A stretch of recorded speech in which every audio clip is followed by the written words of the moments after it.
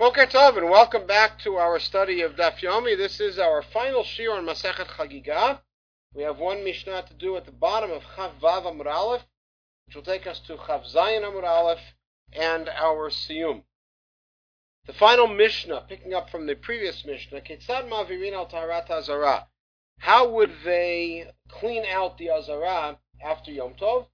Matpilina takilim shayu b'mikdash. They would take all the kilim that were in the mikdash, take them to the mikvah, v'omrim lahem, and they would also tell the kohanim during the regel, hizaharu shelo tigu b'shulchan. Make sure not to touch the shulchan that's in the kodesh, where the lechem hapanim is. The concern was that some of the kohanim were amei haaretz and might be tmeim, and the shulchan cannot be taken out for purposes of tevilah, for reasons that we will see. It will be the major focus of discussion in the Gemara. All the kelim in the mikdash have backups and backups to the backups. Just for the purpose, not concerned that one will be broken or disabled, but rather in case one of them became tamei, you could bring the other one and use it. All the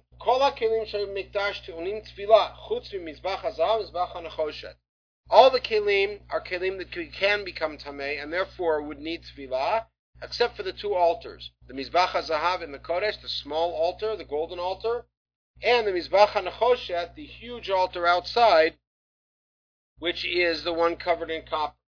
Neishain Kekarket, Rabbi Elazar. Elazar gives one reason, which is because they are considered like earth, and we'll see why, from Psukim. The Chachamim omrim Neishain Metzupin, and the Chachamim say the reason is because they are covered, and we'll have to see what the reasoning behind that argument is at the end of the Gemara. Okay, the first statement in the Gemara is Tana Izaharu Shama Tigu B'Shulchan Uvam Norah. So in the Mishnah we say that they told the Kohanim who are Amei Haaretz, be careful during the regel not to touch the Shulchan. And now we have a Braita that says they told them not to touch the Shulchan and the Menorah. So obviously, according to the author of the Braita, the Menorah cannot be taken to the mikvah, and according to our Tana, the Menorah can be taken, only the Shulchan can. Let's see what the reason is.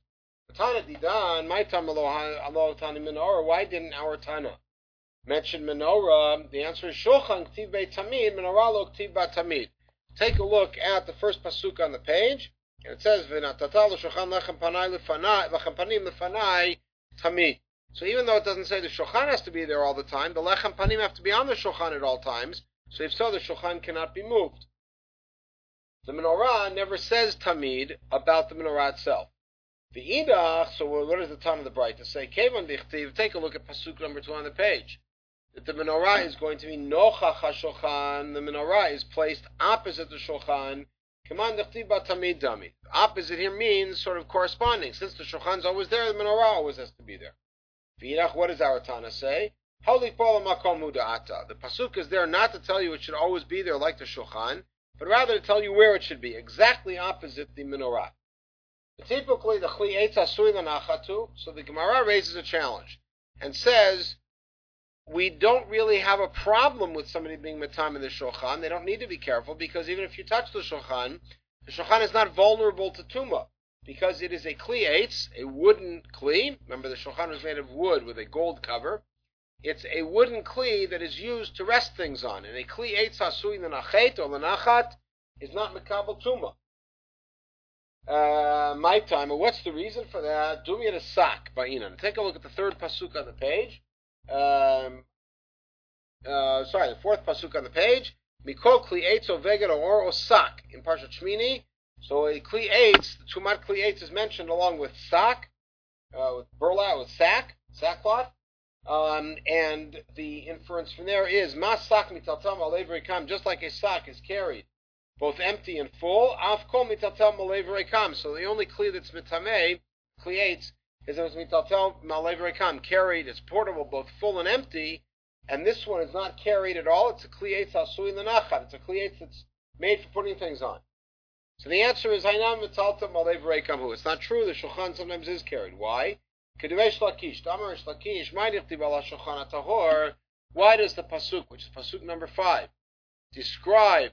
The pasuk number 3 on the page, describe the shulchan as ha-shulchan ha-tahor, chal shu tamei. So obviously that means that it could become tamei. V'amai kli eitz asui l'nachatu. How could it become tamei? After all, it's kli eitz asui l'nachat. The answer is that they pick it up on the regel and they show it to the Olei Regel to show them the Lechem Ad Panim. For what purpose? See how much God loves you. Siluko kesiduro. What is it that God loves you? When we take off the bread, it's just like when we put on the bread, just as hot and just as fresh a week later. One of the great miracles in the Mikdash and the Mishkan was the Lechem Apanim, kesiduro kach siluko, that it was just as hot when you put it on and as when you take it off. Shinamar, what's the proof text? When the Lechem Apanim was taken off of the whatever passed for Shulchan, in Nov, when Achimelech HaKohen gave it to David for food for the way, it says, Lasum lechem chom v'yomi lakcho, to put hot bread on the day that it's taken off. So the day that it's taken off, it's still hot. Okay, so good. So now we understand why this shulchan is vulnerable to tuma, because even though it's a kliyah eitz asui lanachat, nonetheless, it is carried out sometimes with the bread on it to show people on the regel. So why don't I argue that because of the tzipui, because of the cover on the shulchan, it's viable for tuma? In other words, I don't need Rish Lakish's explanation that they would bring the shulchan out, carry it. After all, it's got a metal cover, a gold cover on it. These are different kinds of tables. That, let's say, part of them got eaten away, or they covered it with marble. But he left enough room on the table to put cups in the middle. Tameh.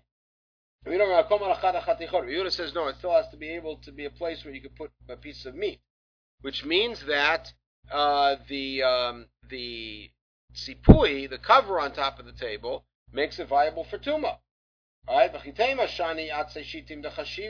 you might think, this might be your argument, that the acacia wood that's used for the shulchan is so important that the tzipui, the gold cover, would not trump it and mevatel it.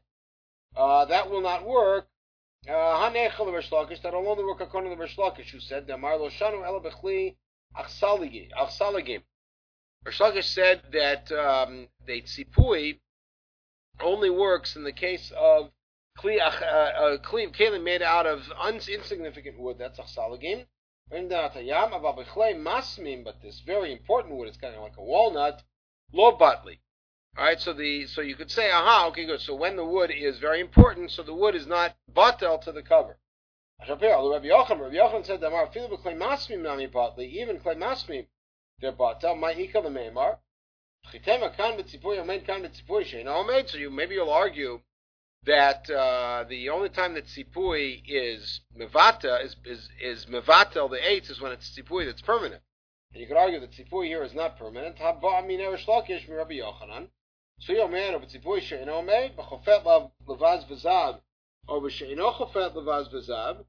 Does this din of bitul, that the definition of the kli is formed by the tzipui, is that only b'tzipui omeid, that it's really made into the wood, or even if it's relatively temporary?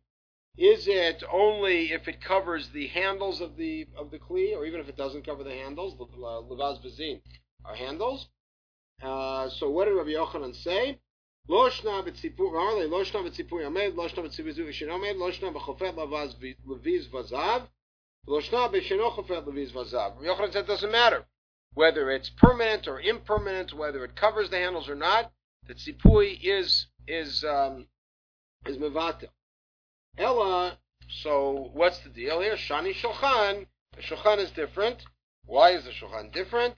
Rachmana karyeh eitz. The text itself calls the shulchan eitz, which means that even though you've got all these metals on it, nonetheless, it is only defined as eitz. It's a kli eitz, and therefore we need Rish Lakish to tell us that they would pick it up and bring it out, and that's why it's not kli eitz asui l'nachat, therefore it's makabel tuma. How do I know it's called eitz? Tichtiv in the pasuk in Yechezkel, hamizbeach eitz shalosh amot gavoa ve'orko shtayim amot miktzootav lo ve'orko v'kirotav eitz, describes the mizbeach as eitz. This is, as you'll see, the shulchan. It's 3 amot high and 2 amot long, and the edge of them are all made out of wood. And then Vaydaber Elai Zeh Shulchan Asher Lifnei Adonai. And God spoke to me and said, "This is the Shulchan." So, by the way, so you see that it's called Eitz. By the way, we have a beautiful homily. Patach Mizbeach V'Siyem B'Shulchan. The text first calls it a Mizbeach, then a Shulchan. By the way, it's interesting because Rabbi Yochanan Mishlokish recently had a number of machlokot in the last couple of shiurim, and now they come together and say, Bizman Beit HaMikdash Kayam Mizbeach Chaper Al Adam, when the Beit HaMikdash is around. So the Mizbeach, the altar, is what offers atonement. Achshav Shulchano Shel Adam Mechaper Alav. But now it is the Shulchan that brings kapara to a person. And Rashi points out, B'achmasat Orchim, in other places Rashi says a similar thought when you feed the poor, Marich al Shulchano, Marichin lo Yomav, etc., etc. Parenthetically, we then say, Kol HaKelim Shel Mikdash Yesh Lehem Shniyim. We said that the two altars are not Mekabel Tuma because they're ground. How do we know they're called ground? Mizbach HaNechosh, the copper, the big altar. Tichli Mizbach HaDamata Aseli. Right, the Torah refers to this in Pasuk number 7 as a Mizbach Adamah, an earthen altar. The Mizbach HaZahav and the golden altar, when it says which group of Kohanim carried which thing, of Levim carried which things, it says that the Kohanim carried the menorah and the Mizbachot, the altars. Itkush Mizbachot Zelazeh. So the altars are compared to each other. Since the big one is called Mizbach Adamah, the little one, even though it's made out of wood and gold, nonetheless has a din of karka, and therefore is not makabel tuma. Now the end of the Mishnah was Chachamim Omrim that it's Mnei Mitzupin. It sounds like they're saying we've got a different reason why the two mizbachot aren't vulnerable for tuma because they are covered. Adrabah Kevada Mitzupin Ninu Mitamu. It's the exact opposite. We just got through arguing that when something is covered with a metal, that makes it viable for tuma. So